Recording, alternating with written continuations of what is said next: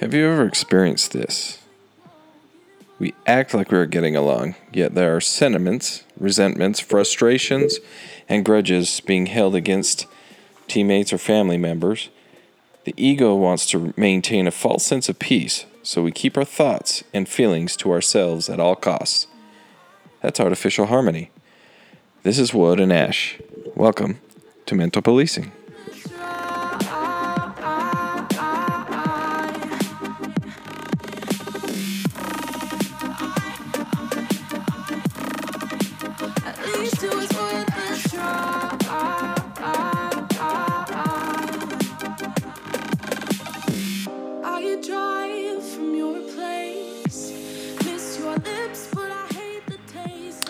Hey guys, like I said, this is Wood. And Ash.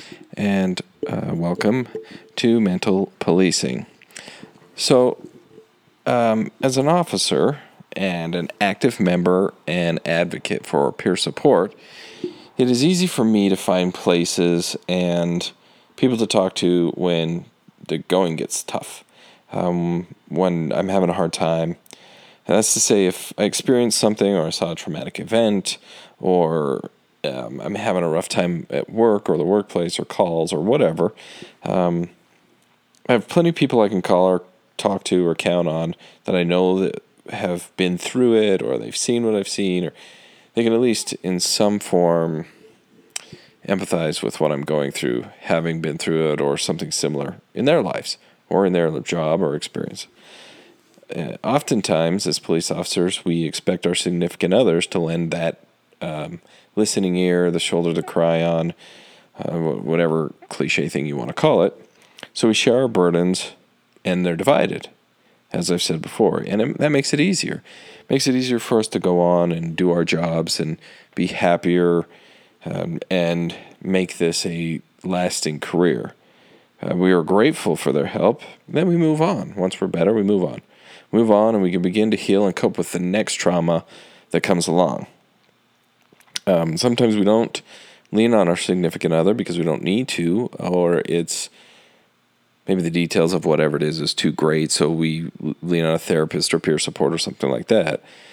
But sometimes we just shut them out.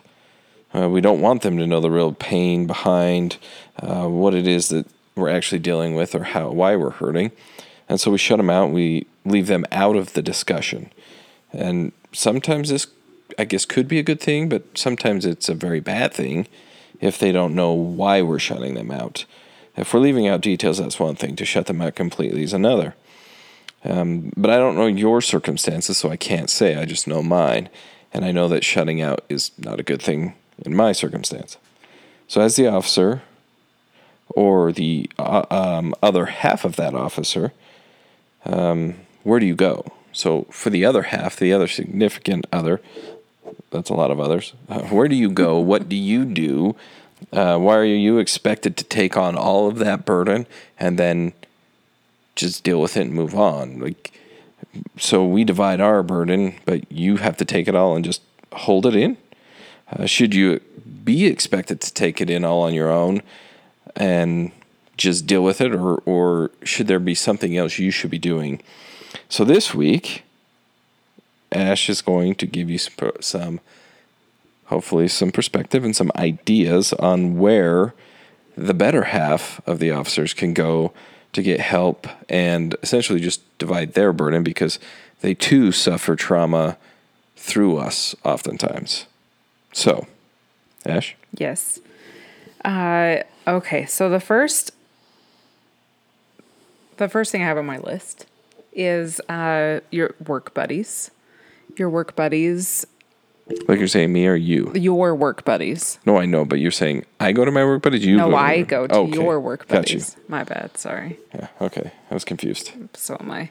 I go to your work buddies to ask some advice. If you're shut down, ask their advice, give me some perspective on what's going on, or if there's some other way that I can reach you, that I can talk to you, some other avenue, I suppose.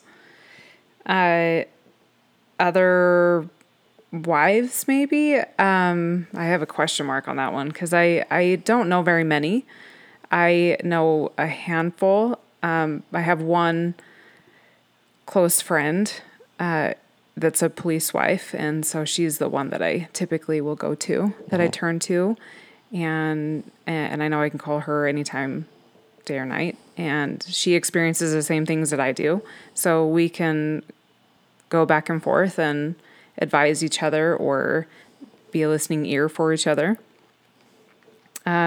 Your family members, I'll go to your family members that know you the best, your mom, your dad, your siblings, and talk to them. See if they're same thing, like with your work buddies, if there's another avenue I can go, or if they can shed some light on, if the behavior, if your behavior is normal, or if it's something that, maybe they can help instead of, if I can't, maybe they can help. Probably because they maybe have known me longer and experienced it. Yeah. Your mom knows you the best. You're right. And know how to work me through certain things. Yes. That I sometimes don't even realize that I'm shut down to. Yeah. Okay. Yeah. Or a counselor that knows the police world. Find a counselor that I can talk to. Or another one would be the police department peer support team, or the peer support team sergeant. You can reach out to them. They can always help as well. They can help offer resources, like the counseling, the counselors that they know that they work through, or that they can refer. Professionals that they work with. You. Yes. The professionals. I do have a list of where not to go. Oh, let's hear it. Social media. And I would be very careful of the police spouse only pages. They have a high potential of being toxic. Yes. Negativity. There's a lot of negativity and a lot of... I'm going to share this because I know firsthand. So to those of you that are spouses, if you are on one of those spouse-only pages, they can offer a lot of help, and I've seen it. Women and sometimes the men rally around somebody hurting, and that's a good thing. That's the point of them. However, more often than not, I see a lot of toxicity, and what I see is airing out the dirty laundry a lot. That is not a place to go to air out the dirty laundry. So if these people who are part of that believe that their spouse, that they, it's not being shared anywhere else but within that group, you're sadly mistaken. Because everybody on there probably shares it with their spouse or their significant other. And so your dirty laundry becomes now everybody's, and it snowballs. And I would agree. Be very careful with those, because I find that they're less helpful and more toxic. Yeah. And so if you're part of that and you don't like what I say about it, too bad. There are better avenues to get help than to air your laundry out there. Sorry, I took over. No, it's drugs and alcohol is the last one I have on my list, of course. Don't go there. Don't turn to drugs and alcohol. You said, and I wanted to go back, that you don't have many police wives' friends, which is strange to me, that we have friends that are in law enforcement, but the spouses are very rarely as good of friends as the officers, the male or female. The officers are always closer, and I get that, because we together. share, and we share experiences and traumas and things. However, then when you get together,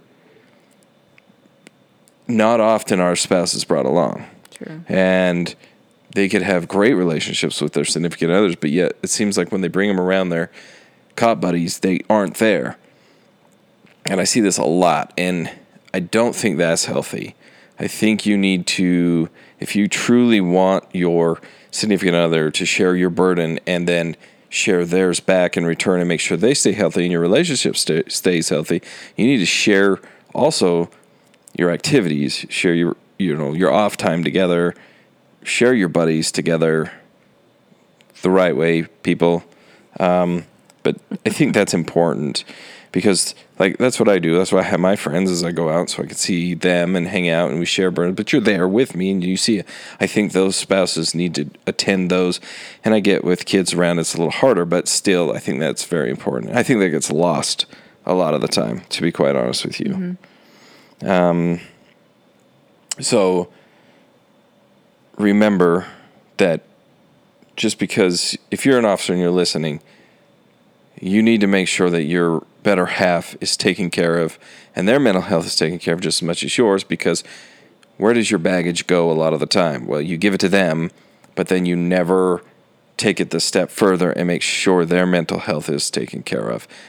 Yeah, you go through what you go through every night or day or whenever you work, and you bring it home, and then they have to somehow find a way to bury it and just deal with it, and your compassion is lost because you think you're the only one dealing with it, when in reality they are as well. So take 2 seconds, check on your spouse, check on your significant other, make sure their mental health is doing well, and together you'll be better together.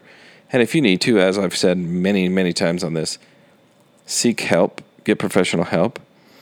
And through this, remember your own mental health, officer or not, is most important.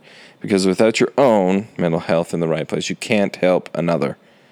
And next week, we're going to talk a little bit more about professional help and what it means. So stay tuned and seek true harmony within your relationships. This is Wood. And Ash. And we'll see you on the next one. Bye.